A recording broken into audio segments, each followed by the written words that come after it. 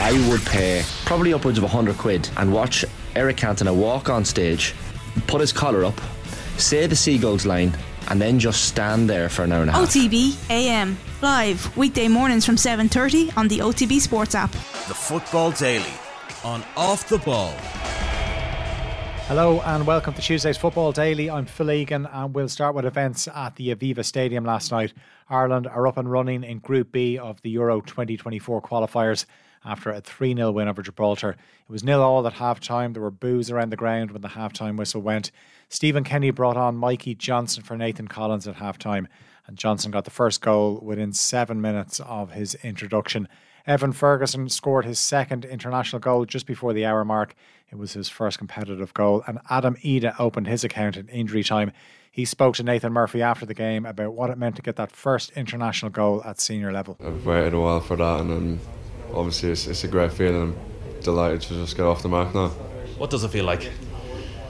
You know what, to be honest, at the start it didn't really sink in. You know, when the goal went in, I think I was a bit confused as to what to do. But when I went in the change room, I seen all my family messaging me and all my friends, and just that feeling of like pressure lifted off my shoulders, you know. It's something you dream of when you're a little kid. I think everyone wants to score for Ireland, and you know, I think that was my 15th game tonight, and like I said, it's been a long time. It's just that amazing feeling to get off now. Nathan also spoke to James McLean, who set up the goals for Ferguson and Ida on the night he won his 100th cap. It was a special night for me, for my family. The way I got treated by the fans, with the presidents, the players, the manager, the staff, everyone's been absolutely fantastic in making the night special. And then the only thing left to cap it off was to make sure we got the one. And so yeah, I couldn't have probably went any better. I remember the night you made your debut and the roar that greeted you that night. 10 years on, are you better able to appreciate moments like this? Oh, you do. Look, as a young player, everything, you know, you think you're invincible, you can take on the world, you don't take in the experiences as much. Nowadays, when you get a bit older, you appreciate them a lot more. So, no, look, like I said, it's been an absolutely fantastic journey, and I've loved every second. It's been quite the last 6 months for Evan Ferguson. He scored for Ireland, he scored in the Premier League, he's even got a new deal with Brighton. I think it's all just gone very quick, and I think I'll have a bit of time now to relax and take it all in. Tonight was tough going for 45 minutes. What was your experience of that first half, and what was the conversation like in the dressing room at half time? I think it was a tough 90 minutes. I think they done well. They knew what they were going to do, and it was frustrating, but I think we needed to just keep doing what we were doing, try moving side to side and tire them out, and they'll leave a gap, which they did. Stephen Kenny said after the game that nothing is impossible in terms of qualifying. He said he's also excited by the prospect of taking on France and the Netherlands in September. The game in Paris is on the 7th of September, and it's followed by a game against the Dutch in Dublin on the 10th. It feels like so much damage was done in Athens last Friday with the defeat to Greece, so it'll take some pretty big results to change the minds of many about the future of Stephen Kenny. Mikey Johnson told Nathan about how players deal with the talk of the manager's future. I've talked about this before. If you listen to everything that's going on the outside, then it'll get you nowhere. We have to just focus on getting better, improving as a group and getting results. We need results ultimately. Obviously we want to play good football as well, but we need to get results. And you're going back to Celtic then, new manager Brendan Rodgers back in town once again. What are your thoughts on that? Yeah, delighted. Obviously a great manager, play great football. Obviously I learned a lot under him before. Delighted he's back. If I get the chance to work under him again, I'm delighted. Johnson coming on last night saw Stephen Kenny switch from a back three to a back four. Is that something we could see more of in the future? Kenny's former assistant at Dundalk, Vinnie Perth, was on OTB AM to look back in the game. He said a back four is the system Kenny has always preferred. I think I've said it enough times on your show, when you play teams that we play against with the style of player we have, you've got to change. And for the first 15 minutes, and I know some people will throw back who the opposition was and that, but this is part of the problem. The first 15 minutes of the second half, I sat there, I looked at Stephen and I said to myself, Gaffer, that's the first time I've probably seen your team play your way. Okay? And what I mean by that is that 15 minutes when we went and won the game, and that's what happens in football matches. It's not all pretty for 90 minutes. James McLean on overlaps. Jason Knight. There was one stage, I think it was around the 60th minute, where James McLean crosses the ball as the left back in the flat back four, and Jason Knight as the right back almost gets in at the back post. That is, and I'm sorry for boring people, but that's Dane Massey's to Sean Gannon. That's Stephen Kenny's way of playing. France maintained their 100% start at Group B with a 1-0 win at home to 10-man Greece. Kylian Mbappe scored the only goal of the game from the penalty spot. Greece had former Arsenal defender Konstantinos Mavropanos sent off in the 69th minute for a professional foul on Kolo Muani. Elsewhere last night, Northern Ireland lost 1-0 to Kazakhstan at Windsor Park in Group H.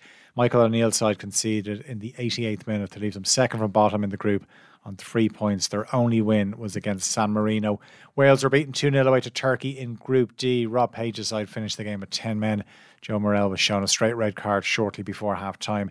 Bukayo Saka scored a hat-trick in England's 7-0 win over North Macedonia at Old Trafford.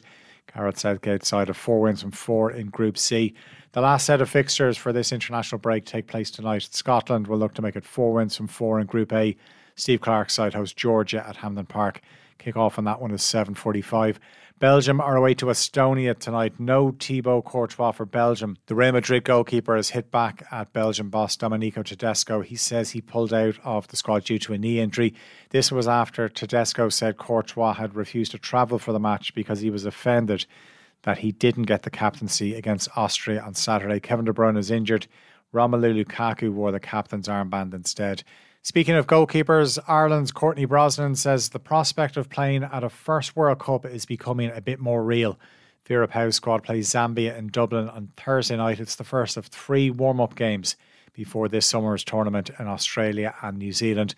Brosnan and the rest of the squad have been in a training camp for the last week ahead of their first major tournament. Coming into camp, it's been like a bit more real than it has, because I feel like you said, we've been waiting for so long, and now it's like, okay, like we're a bit closer now. So I think, everyone's starting to get that feeling that the World Cup's right around the corner. I think obviously it's sort of like building on everything that we did, but not dwelling on it. It's like that should give us confidence to continue to build and put in performances for the summer. And we know what we're capable of, but we're not going to be satisfied with that. We obviously want to do well this summer and continue to build. So I think, that's really important for us. Obviously, everyone's really happy to be in and around each other again. We have a great group of girls here, and we love spending time with each other. And I think, it's that like nervous excitement to be able to train and obviously putting in those performances to get on the plane to go this summer. The player that scored the goal to send Ireland to the World Cup, Amber Barrett, has won the International Goal of the Year award for that strike in the playoff win away to Scotland last year.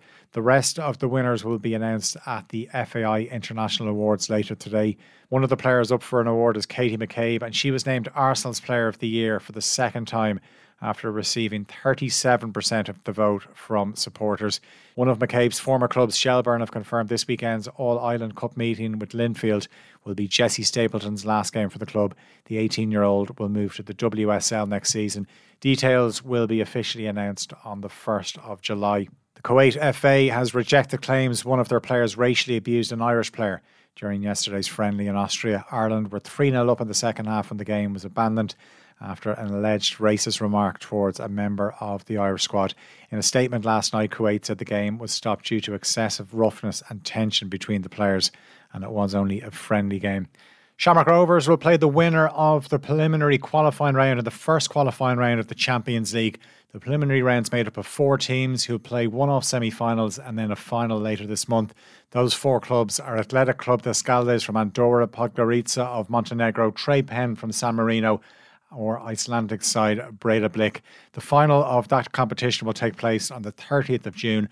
Then the winners will face Rovers in July. The first leg of the tie will be on the 11th or 12th, with the second leg the following week. A win in the first round would secure Rovers a Europa Conference League playoff at the very least. The League of Ireland champions played in the group stage of the Conference League last season. And we'll finish up with some transfer news. Chelsea have confirmed the signing of France international Christopher Nkunku from RB Leipzig. He'll cost €60 million. The 25-year-old's agreed a 6-year deal and is Maurizio Pochettino's first signing as Chelsea boss.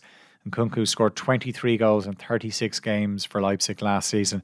It was an injury-hit campaign for him, which forced him to miss the World Cup. That's it for today's Football Daily. As always, you can subscribe to the OTB Football podcast feed to hear the best football analysis, interviews and stories from Off the Ball. The Football Daily on Off the Ball.